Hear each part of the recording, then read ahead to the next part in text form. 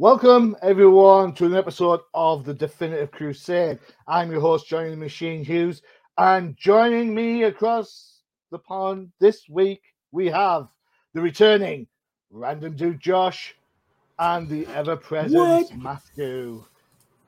Hello. There we go. We are, how nerdy do we feel? We are ladyless. What is that about? It has been a while since we've... It's been the dudes, the boys. Or a big mission with the boys. As they say in the UK, lads. So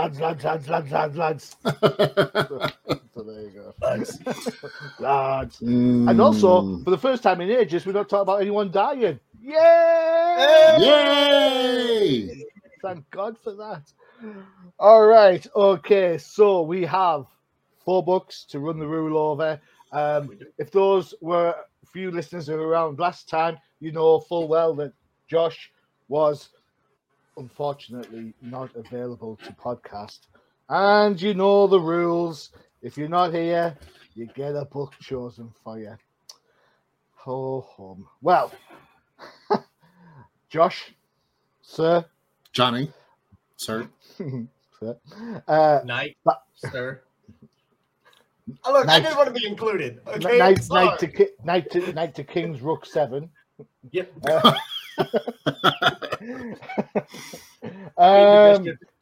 Yeah. and the water star. All right, okay. Where are we up to? So, Josh, this is your book, my friend, and I picked it for you. So it is Batman Fortress #1. Da, da, da. So let me give you the lowdown before we get into the nitty gritty. Written by Gary Whitta, art by Derek, yes, that Derek of the Boys fame, Robertson, colours by Diego Rodriguez, and letters by Simon Boland, who you may recognise from having done shed loads of work over at Dynamite and other indie publishers. There you go. Cool. Take it away, Josh. All right. So, okay. When you told me this was going to be my book, I was unsure if it was a punishment or a pass. Oh, really?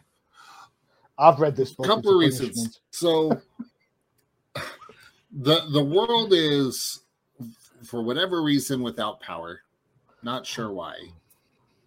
Superman, we don't know where he's at. And so it's up to Batman to kind of figure what's going on. Now, the thing with this book, it is a lot of reading. A lot of reading. Where's that? I will give credit. The lettering in this is absolutely spot on. Yeah. That's Simon Boland's all over, isn't it? He is one of those. I want to say up and coming, but he isn't. Not to people who've been following comics for a while. He might be up and coming to DC, but he's been around a few years now. Yeah. He does a great job with this. I thought the artwork was actually pretty good, considering this is wall-to-wall color. For it being very dark within the world, the color sure pops in this. All in all, it wasn't a bad read. And I say that just a long read. There was a lot of reading. The one moment that I really appreciated the most was the conversation between Batman and Commissioner Gordon, specifically Batman asking Jim if he's okay. Oh, and it really shows the level of friendship that they have, and the fact that even Jim recognizes that, saying, you're the only person who's asked me that. What are friends for? Well, it's closest friends as they can get between, when one of them is wearing a mask. All things considered. But that moment really stood out. The one thing that was kind of weird, and it's on this panel right here, Where's the rest of Batman's body? Yeah, his legs. He's all big and bulky. His arm is here. There's nothing in the background. I realize it's probably his leg kicking out because he's about to jump. Yeah, there should be a little foot But there. Or he's trying to be a bat. He's flapping his wings. Oh, jeez.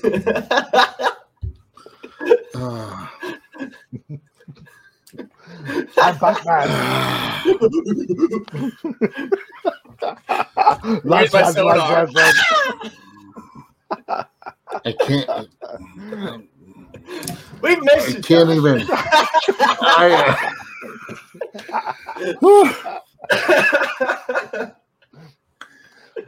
But yeah, moving along. I think I'm gonna die now. See, we've made his allergies kick in. Excellent. Hey! Yay. I mean, it really was not a bad reading. This is definitely setting the stage for the rest of the story, so I can't completely pass total judgment on if it's good or bad, because I need to read more, and where this is just issue number 1. You know, we gotta stick with it. So, all right, that's an interesting take. Matthew, what was your thoughts on this book? Keep it on this page, or just immediately change it. That's fine too. No. Oh. This scene in particular bothered me because all these people just got released from Arkham, and you know, the very first thing that Penguin, who I've always, you know, been led to believe is one of the more, not really civil, but civilized villains. Refined. Gets released out of prison and just immediately finds some random woman and starts drowning her. Wow, that does. Wow. I don't know. It may fit the character. It may just be me, but for me, it doesn't seem right that they chose to pick Cobblepot for that one. Now, it was kind of funny, you know, the sea shanty that he's singing while he's drowning her. That's kind of like, haha, yeah, farewell and adieu, Spanish ladies. Wait, I'm sorry. How was that again? One more time. Okay. You gotta get it recorded for your soundboard. No, that'll be your text message tone when. Oh yes, even better. Can mine be lads now then, please? Yes, lads.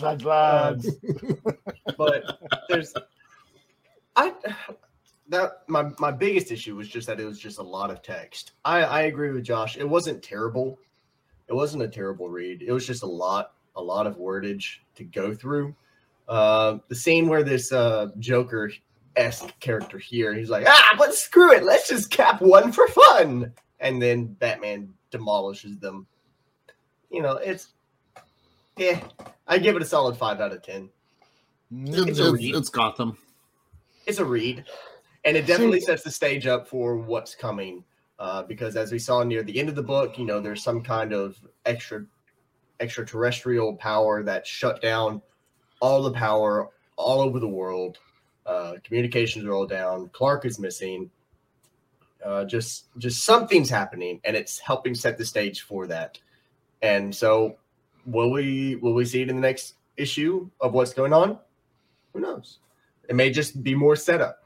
It may do like a where's Clark now kind of thing. So harsh. All right. Okay. So, but true. Yeah. Well, yes. All right. So here we go. Let's get to the nitty-gritty on this then, right? So the story begins. We've got a power outage. Arkham inmates have ran amok and are now busting out of Gotham like nobody's business. And there's an alien invasion all in one night. Come on. So much things. It's like, come on. Really? All of that in one night? Oh, what is this? Is this an Arkham game? No. So there's just too much going on. Matthew, you want to jump in? I forgot to mention the biggest thing that bothered me, and it's the scene where him and Jim Gordon are talking. If you want to go over to that scene real quick. And you'll see what I mean in just a second. The chin. The mighty chin has made its reappearance. Just right here. The giant butt chin. Yeah, the giant butt chin just super emphasized. It threw me off. If you ever watched what was the show? Timmy Turner, Fairly Odd Parents. Fairly Odd Parents, there's a character in there named the Crimson Chin, who his whole thing is that his chin is so large and powerful, and that's just what it reminded me of. Cool, thank you. I'll be quiet. I'll be quiet now.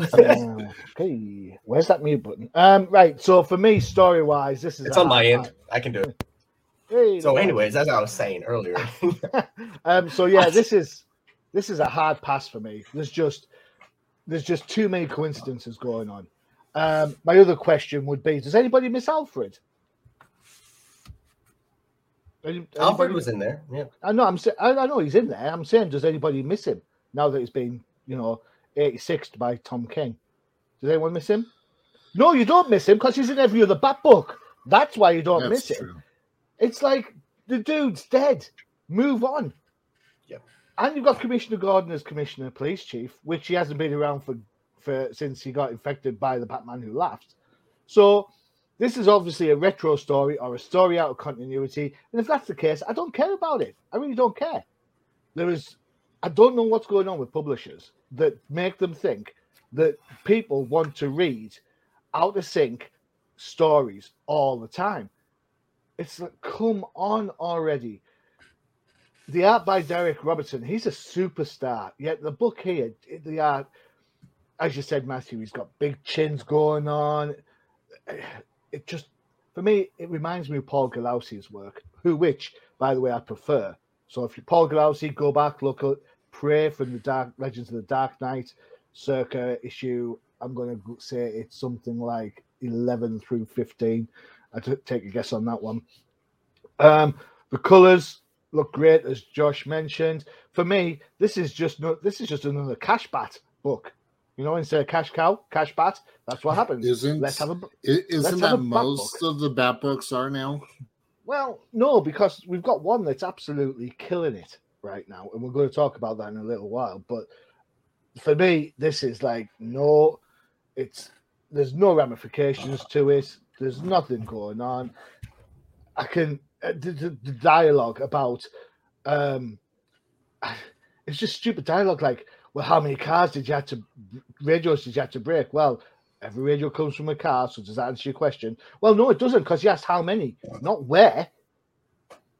Hello, Commissioner. This is why you can't work out that Bruce Wayne's Batman, because you don't listen to shit going on.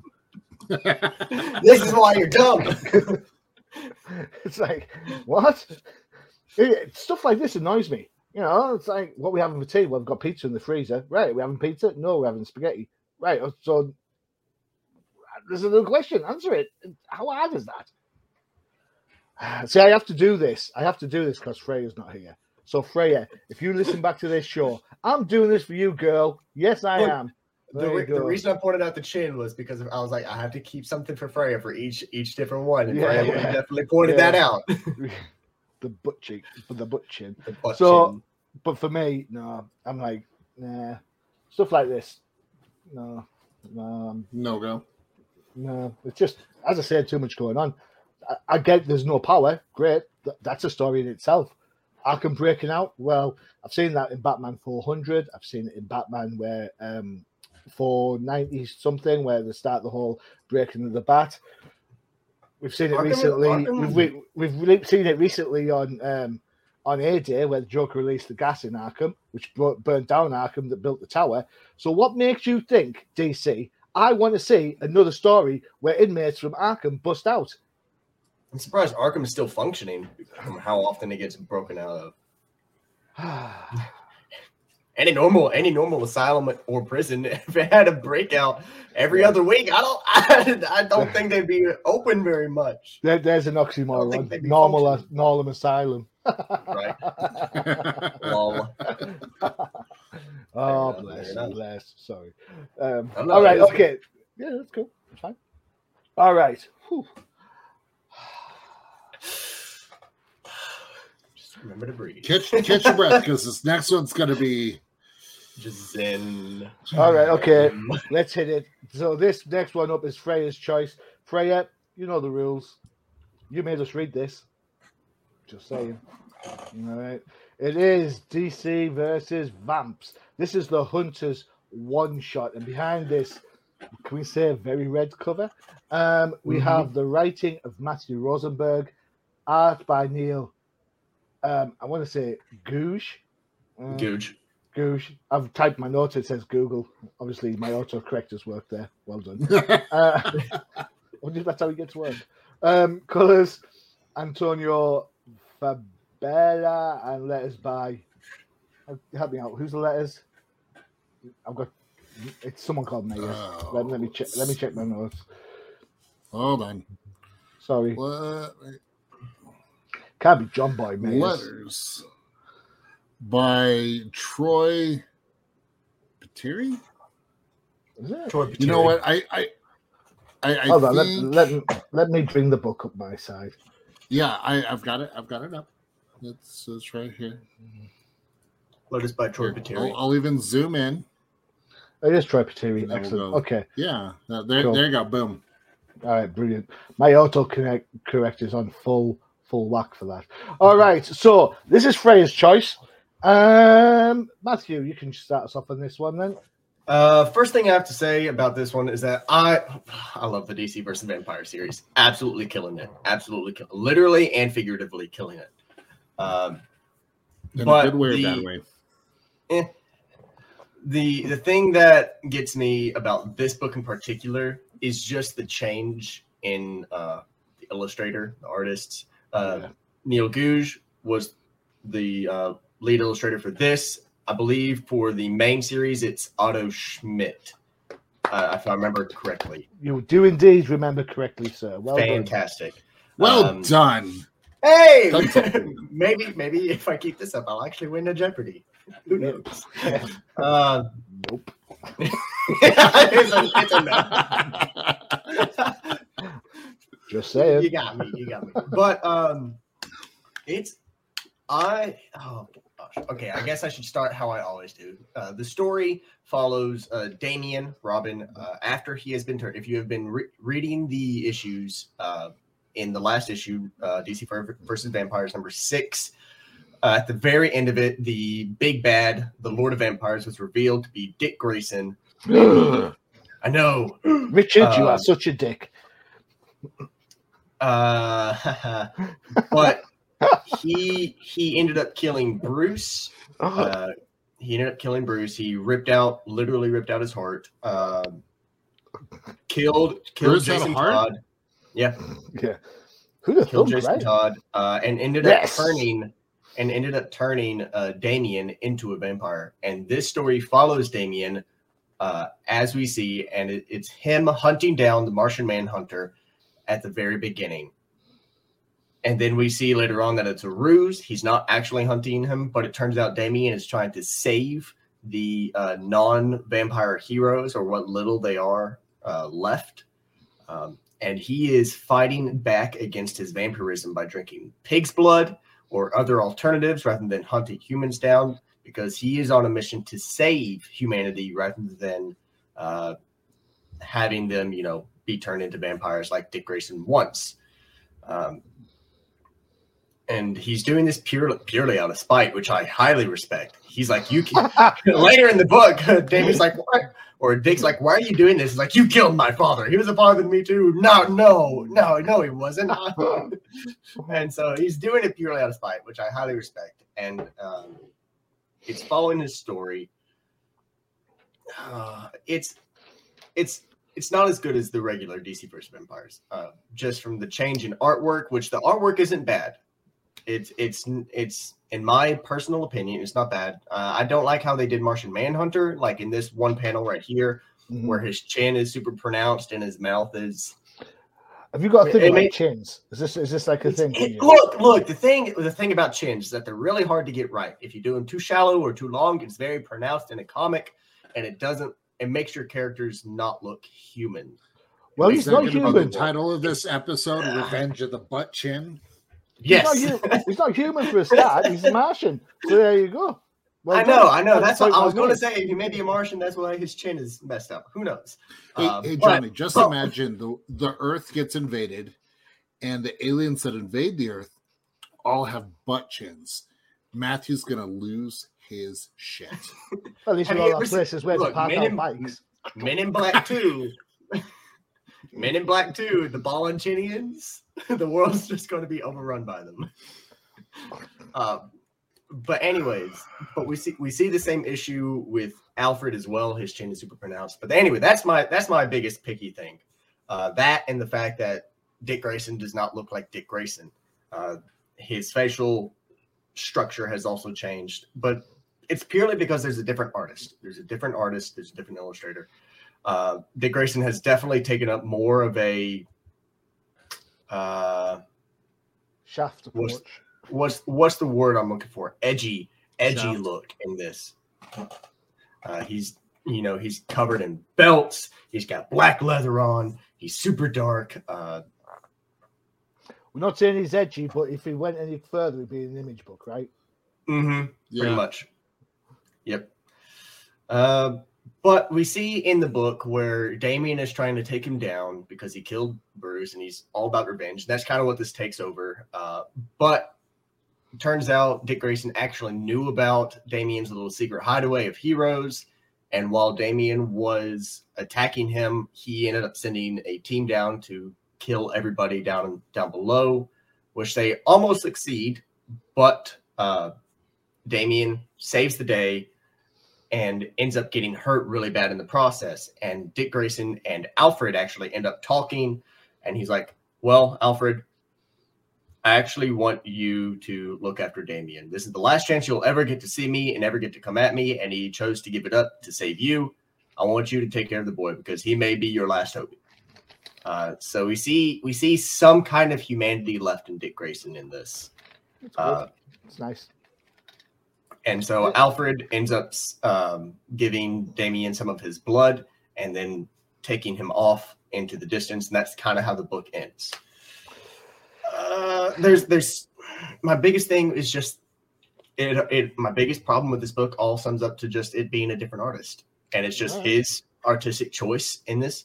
There's a few panels that are wordy, but I read this after reading Fortress, so it wasn't nearly as bad. So it wasn't wordy at all then, right? It wasn't wordy at all, comparatively. I enjoyed it. 7 out of 10 for me, but it's not following the main storyline. This is a spinoff of the 7th issue. They took a brief hiatus, and the 7th issue is supposed to be coming out in the next couple months or so, if I read correctly. So hashtag DC late. Just saying. Just saying. Josh, what was your take on this book? Well, continuing with what Matthew said, it definitely was less wordy. Mm-hmm. I too read this after reading Batman Fortress, and so it was a breeze.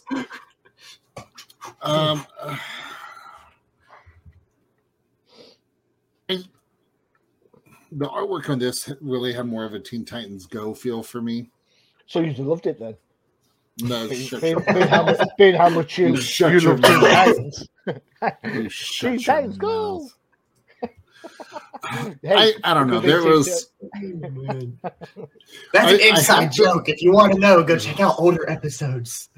I think people know. You know, I do like the style Teen of Titans. Black Yes, Mask on this. We like Teen Titans. I said Black Mask was cool. I agree. I like Black Mask in this. Yeah. So I'm happy that it's a one shot. I did find it interesting that with Dick Grayson's fetish outfit. He's got the red Nightwing logo on the front, but then when you see on the back, it'll actually be the blue. Let me get to it here at the end. Yep, right there. Right there. Like that. Why choose the two? I don't understand. But all in all, the action sequence on this panel where Damian is just going stab happy. No, that was so much fun to read. It was really just great. I enjoyed this next one, the elevator pitch. Mm-hmm. The elevator one was great too. I mean, it shows how quick and agile Damian is. And of course, his powers he's augmented, isn't he? Because he's a vampire, so he's even more fast. He's got the powers of a vampire mixed with the training of Ra's al Ghul. This page is what made the book entertaining for me. Other than that, interesting. Okay, so before we take a break, we'll have a quick run through this for me. When I first looked at this book, I was very much of Matthew's frame of mind on this. The art's totally different from Otto Smith's. I love the Smith work on the book, the main book. So I really wanted to hate this book. But by the time I'd finished, I'd enjoyed it more than I really should have, considering it is just yet another you are both Batman's sons rhetoric, which is almost as used as many times as the parents getting shot. To be honest, it's like every single time. It's like, do the guys have nothing else to talk about at all? It's like, hey Bruce, how's your parents? Hey David, you know you're the real son. It's like every single time. I don't know. I also don't. It'd be like Krypton exploding again. Yeah. I'm not fully convinced that Damian has that level of compassion. If you're turned into a supernatural killer machine like a vampire, and you already have assassin training from the League of Shadows or the League of Assassins, then pretty much I'm betting my money that he's going to go stab Happy. He does have Alfred with him. That's the biggest. Oh, Alfred, who's not dead but died. Amazing that. Another book with Alfred in. And died in front of Damian. That scarred Damian more. Yeah. But we did see in the previous issues that Alfred was still alive when they were leaving. Yes, I know. My point is that for some reason, DC have decided to kill Alfred because it has an impact on Batman, and then every other alternative book, Alfred's around. It's like, what's the point? What is the point?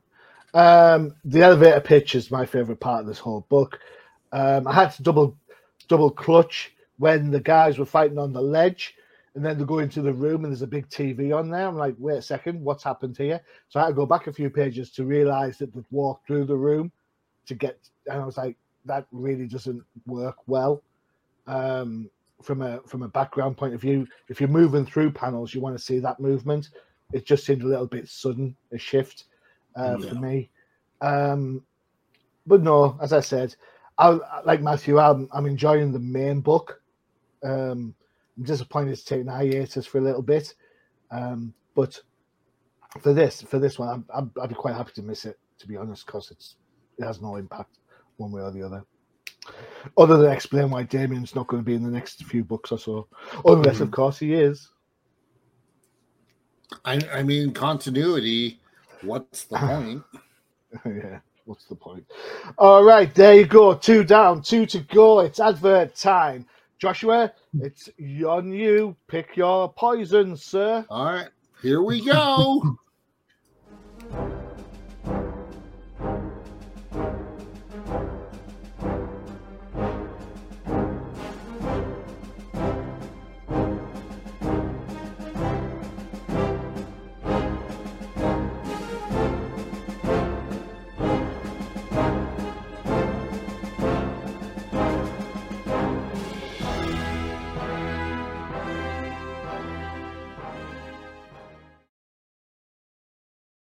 There you go. No Price Podcast, our sister show, all about the Marvel Universe, Disney Plus, and of course the MCU. Check it out for all your Doctor Strange and your Obi-Wan news. I'm sure the guys will be talking about that. If it ships or drops, alternate Tuesdays. So there you go. Cool. Dude, I'm excited for Obi-Wan. Yeah. I've seen the first two already. So I haven't seen it yet because I don't have Disney Plus, but I'm excited to. I have to find a way to watch it.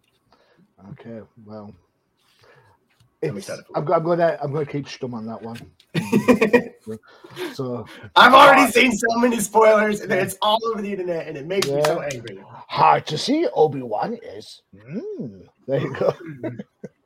All right, on to our next book, and for those of you who want to know how this show works, we just make it up on the fly. No, I'm joking. There's a little bit.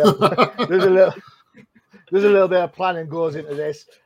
So basically, the way it works is we get our books. We all nominate a book, or I pick a book for the whole gang if it's an event book. Then I have to pester people to pick their books. Just the way it is. I normally don't pick mine to the last minute. And then, yeah, thanks. And then I called this. I said this is the book that Matthew would choose, and I was proven right. So it just goes to show. Not because of the reason you assumed I would pick it, but you just say these following words. Yes, machine, you were right. That's it. Wow. Okay. So you didn't pick this book. Oh, I did.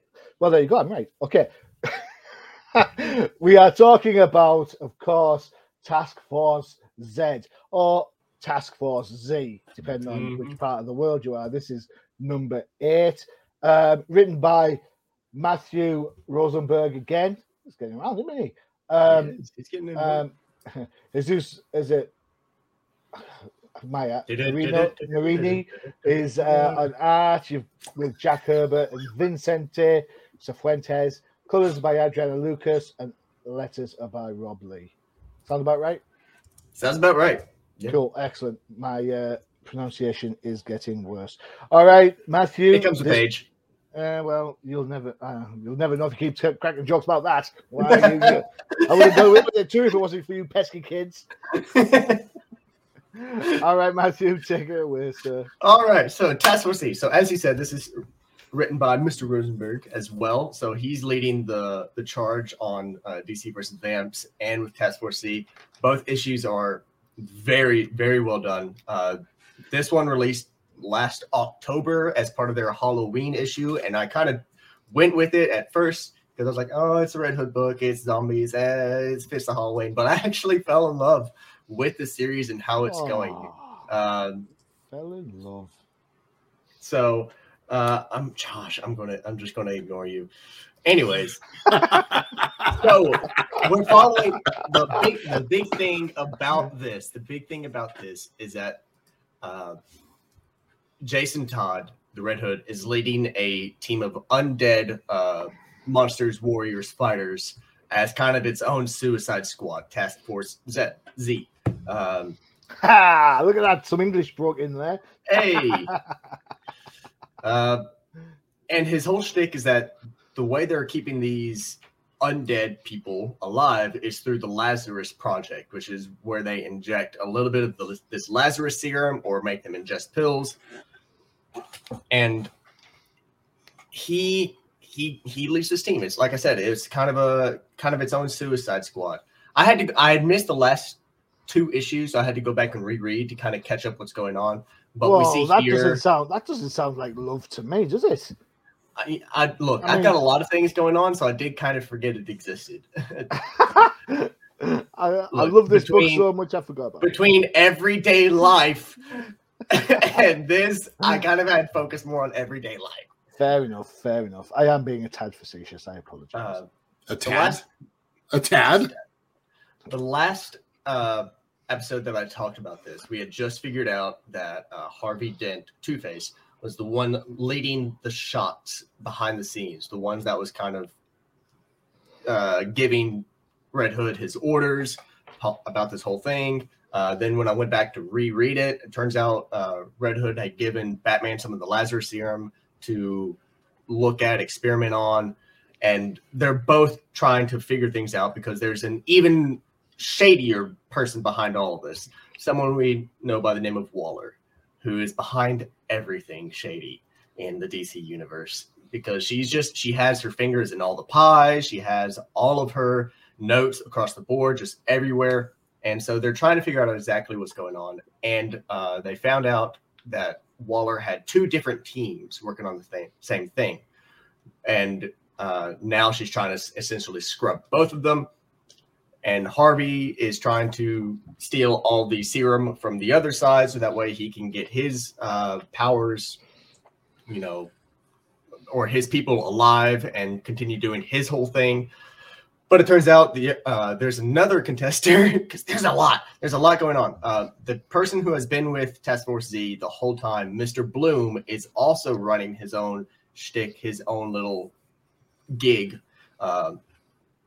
And he's betrayed them all, and he's stolen all the serum, which really sucks for Task Force Z because they are completely out, and they just waged war on the other side, the other group that I'm obviously forgetting the name of because it was a long name and it wasn't very memorable. It was just a different task force. It was just a different task force made up of similar, like KG Beast is on the other task force.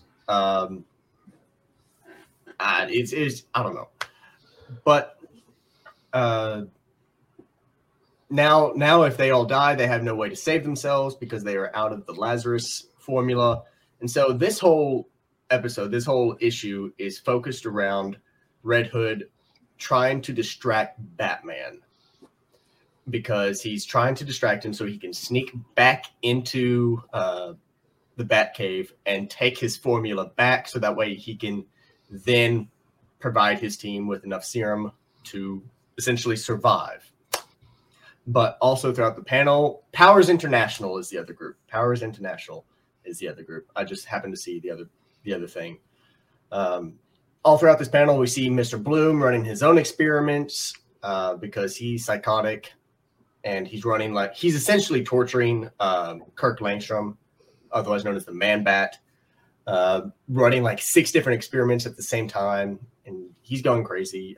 Jason Todd is just playing coy with Barbara and trying to steal the serum back, while Task Force Z is distracting Batman. There's a lot. So if you pick this issue up and hadn't read through anything, you really want it. That's the biggest downfall of this book right here. So, like I said, I had to go back to reread the issues that I missed.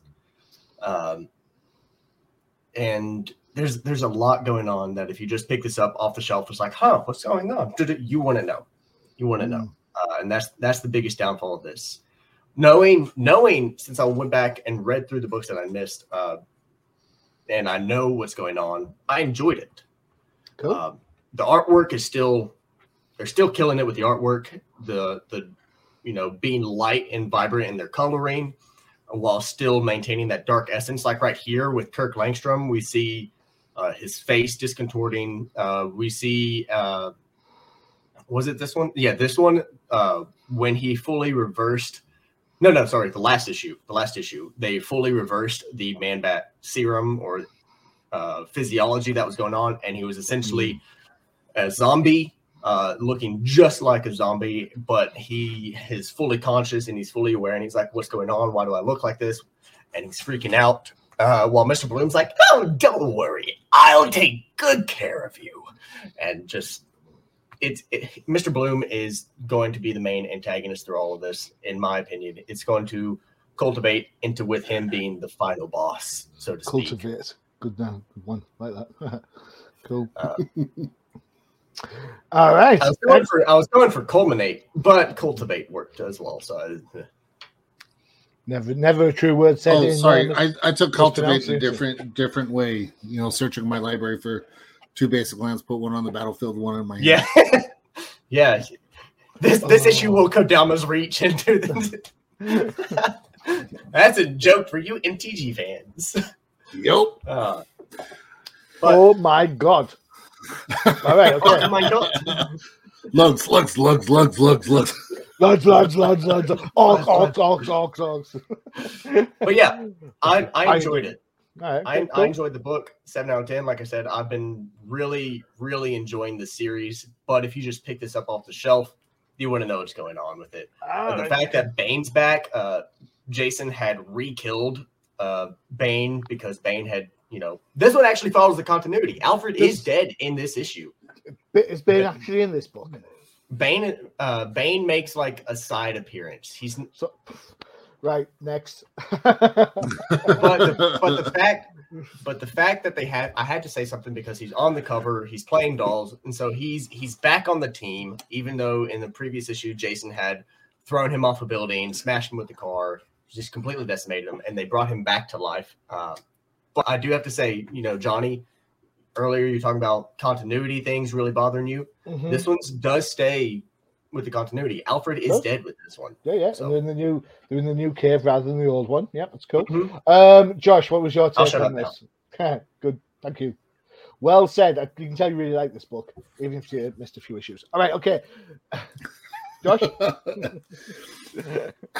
This one was all over the place for me. I'm with Matthew so with Amanda Waller, when are people going to figure out that she's the worst project manager on the planet? Every team that she puts together just flops, and she has to scrub everything. Like, I'm sorry, her track record is not that good. So why do we keep having Amanda Waller in this? Good question. I personally love how they designed Barbara in this, but I'm a sucker for redheads, so it's Barbara. I personally enjoyed the squabble between Nightwing and Red Hood. Mm-hmm. That whole part of it was just fun. Seeing Tim Drake in there, Batwoman in there. I did get a kick out of Jason giving him hell for not bringing the entire Bat. Wait, what? Mm-hmm. Isn't it Batgirl? No, it's Batwoman. Isn't it Cass? Batwoman. I was thinking it was Cass. Yeah, it's Cass. Oh, it's Cass. Okay, not bad.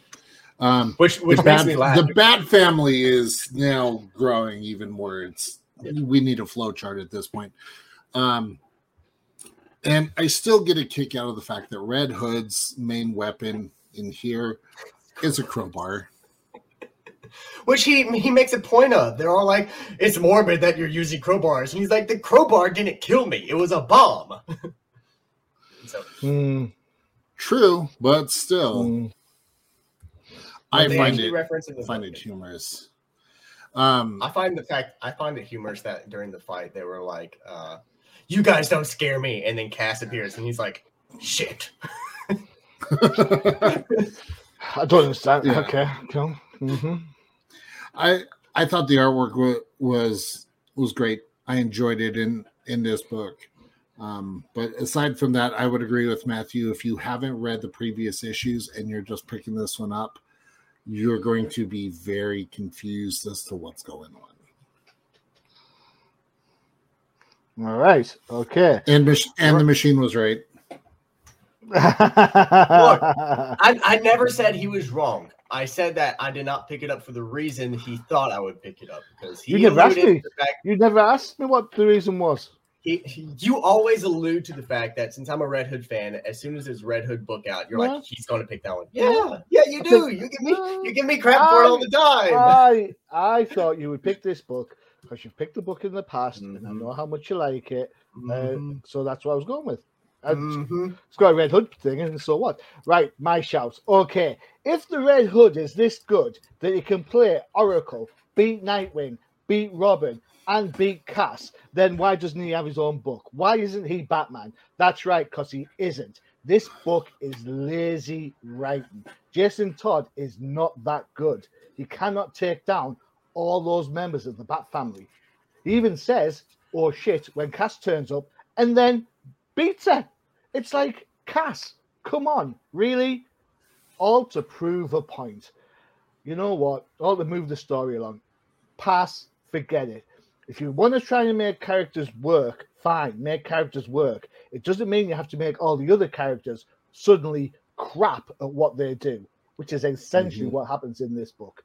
Nightwing can't get out of the way of a train by himself. Robin gets his nose broken. Cass gets electrocuted, even though she knows fantastic body language. Come on, these characters are not stupid. These characters are successful at what they do. Red Hood cannot take all of them down. It's that simple. This book makes no sense. The best part of this book is Bloom and Langstrom. It's like the way Langstrom's like, no, he's really torturing me. No, it's 5 times. And Bloom's like, no, it's 6. He doesn't know about the parasite. That's great. That's funny. Yeah, that makes you think, ooh, yeah. But the rest of it, come on, really? If the Red Hood could be that good, why did he get killed in the first place? And why does Jason always have to go back to the Lazarus pit? Why are they always having to... it doesn't matter if he's a kid. The fact that he was written as a kid back then is absolutely the way it should have played. And even now, it's no way he can beat all those people. Not even close. Don't get me wrong, you can probably take out Tim, yeah, because he's right. Tim's the boring one. We can't beat Cass. No way. No. Batman can barely beat Cass. So, lazy writing. I'm really disappointed in Matthew Rosenberg. I really like his work on the DC Vampires book. And I loved his stuff when he was on Uncanny X-Men. An unsung hero for that book, getting X-Men back up to where they needed to be before Hickman took over. But for me, nah. This Task Force Z, done. Isn't it interesting where writers jump between characters or franchises and they knock it out of the park in one and completely bomb it in the other? Yeah, I think that really alludes to certain writers matching certain characters. I mean, we talked about how much I love the Supergirl book by Tom King, and yet we whinge that Batman Catwoman's going nowhere. You know, so you know, how can Tom King drop something as good as the Vision miniseries, and then the Mr. Miracle one after that, then Supergirl, and then suck so bad on Batman Catwoman? It's odd. It's a very odd thing. Yeah. But there you go. Rant over. Hey, it's my turn. And I can see Matthew looking there thinking, right, I'm going to rant at this book now. Just you wait. I can see. Oh, no, I'm good. Yeah, okay, cool. I'll let you off then. I'll let you off. All right, here we go. I've been talking a lot this episode. I've been talking a lot. So No. Made valid points.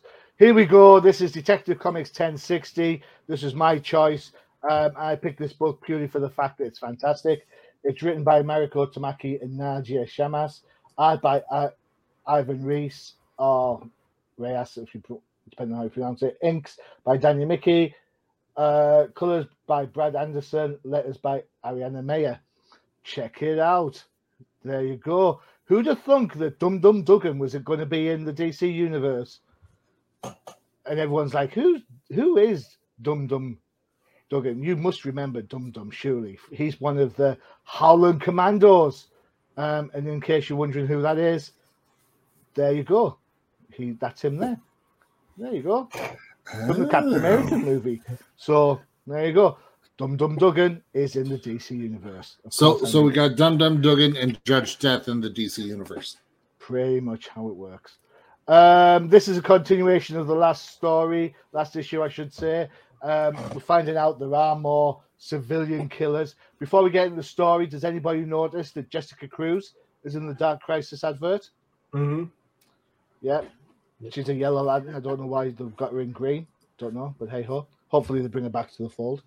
So here we go. So Bruce is on a date with young Caroline. I want to say Caroline. It could look like Rachel from the Year 2 book. We're around Detective 575. That's Rachel Caspian, which was the precursor to Andrea Beaumont from The Mask of the Phantasm. So, well, your first guess was right. It was Caroline. I know it's Caroline. I'm saying she looks like Rachel Caspian. Okay. And for my point, glad you mentioned that. Because I have done my homework on this. Who'd have thunk it? What? And there you go from Detective Johnny 5. Doing homework? Yeah, no. From Detective 575. Yep. Fair enough. Fair enough. Go. What's that? Rachel! Machine you right? Rachel! What's that? Machine you right again? All right, okay, cool. I have yet to say it. I just said fair enough. Tickety-boo, Matthew. Tickety-boo.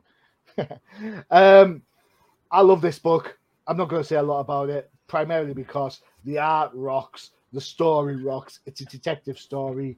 We have lots of stuff going on. Really nice panel coming up. Mm-hmm. Boom, there you go. Look at that panel. Yeah. Nice little Batman Dark Knight look there as he's doing his fly glidey stuff. Mm-hmm. If there's anything that I would say about this art is that it is a little bit homagey in places. So you've got the aforementioned Dum Dum Dugan, you've got the Alan Davis look for Rachel. If you look at some of the faces and some of the body lines of the characters, you can see some Greg Capullo in there. So I think it's kind of like a mix of different things. A little bit of Jim Lee in there too. Yeah, definitely. But for me, this book absolutely rocks. This is what Detective Comics should be about. It is purely for this. It looks great. It looks great. It reads great. It reads proper, like a proper Batman comic book should be. No bells, no whistles. Taking it down to the deconstruction of a good detective story. You do get a backup in this. You get the Gotham Girl Interrupted continuation there. Who killed her drama teacher? It's up to you to find out. To be fair, the main pull of this is this fantastic art. So there you go. That's my 2 cents. Josh, would you like to take it from there, please? I love the art in this. It was bang on, fantastic. I like this style of Riddler. I mean, Dum Dum Dugan. And I'd be fine with them continuing this style for Riddler. Just continue the Batman Who Laughs. I mean, Judge Death, but we can keep this Riddler. I also like the fact that we also see that Batman has multiple areas throughout the city where he's able to do his detective work. I mean, the garage, which is like a micro bat cave, I thought was great. Good call. It just shows how much he is planned ahead. He's not always running, to the outskirts of Gotham to head to the Batcave. He has multiple locations throughout the city. Yeah, good shout. I like the conversation between him and Talia. Oh yes, that's a good shout. Where's that at? You really can't. There's just something about the conversations that they have with each other. Yeah.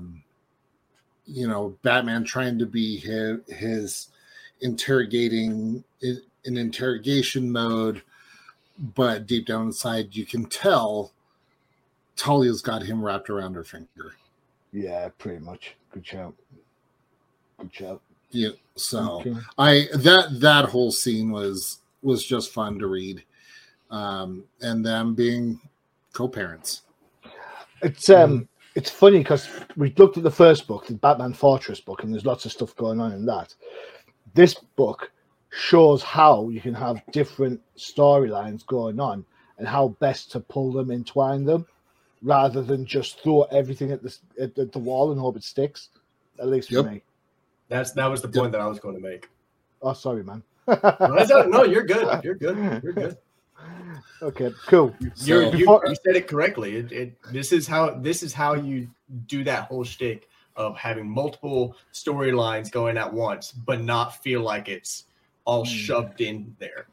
It's just slight allusions to each different story as it goes through the book. Cool. Go on, Matthew. I ended up picking up the first issue of this. So we ended up reading the first issue, and we were kind of alluded to the fact that Caroline was going to be kind of shady.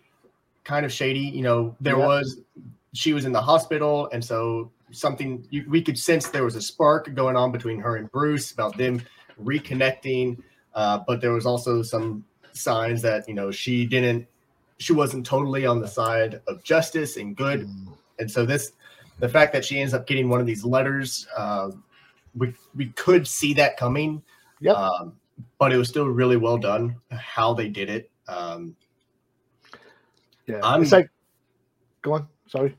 I really enjoyed that. I'm with kind of what Josh had said.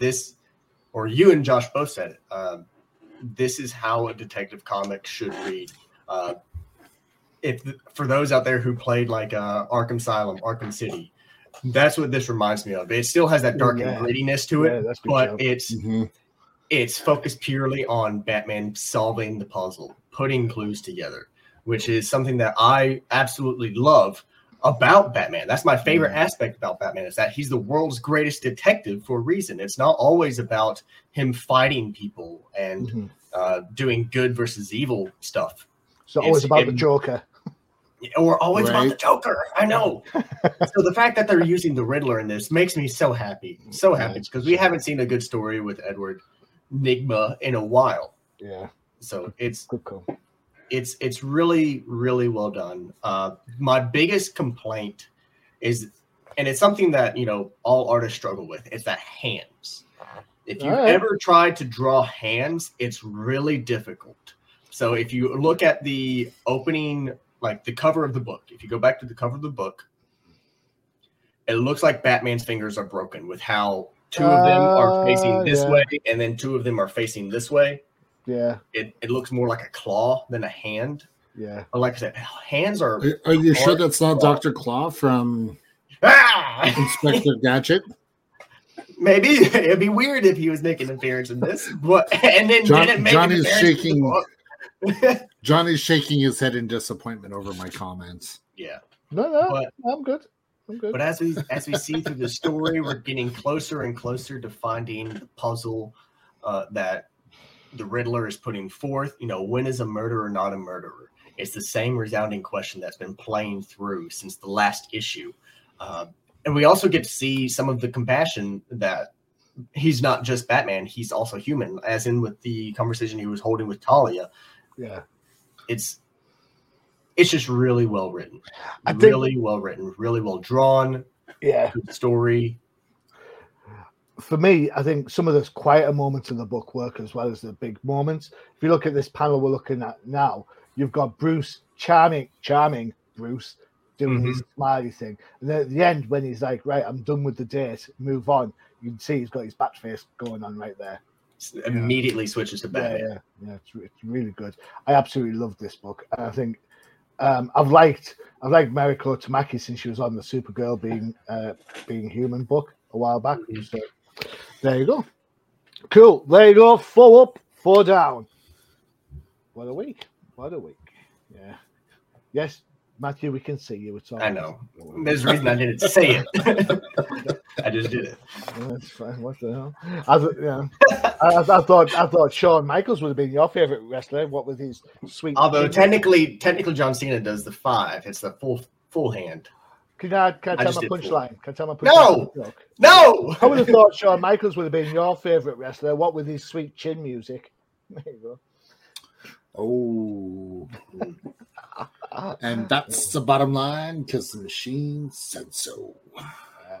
Was that Roddy Piper? I think it was at one point. No, wonder I Stone Cold. Was it? Oh, was it? Oh, okay. And that's the bottom line because Stone Cold. I dropped out. I dropped out when Bret Hart left. So there you go. That's my yeah, Survivor Series '97. Yeah, when he left, I was like, done. Next in Montreal, the Montreal Screwjob. Oh yeah, yeah. Funny enough, against Shawn Michaels. All right, okay. So listeners, viewers, they keep bullying me. Do something about it. Hey, just be lucky you don't end up like Langstrom. That's all I'm saying. True. Fair enough. I don't have a parasite that I know of. Yeah. Okay. Okay.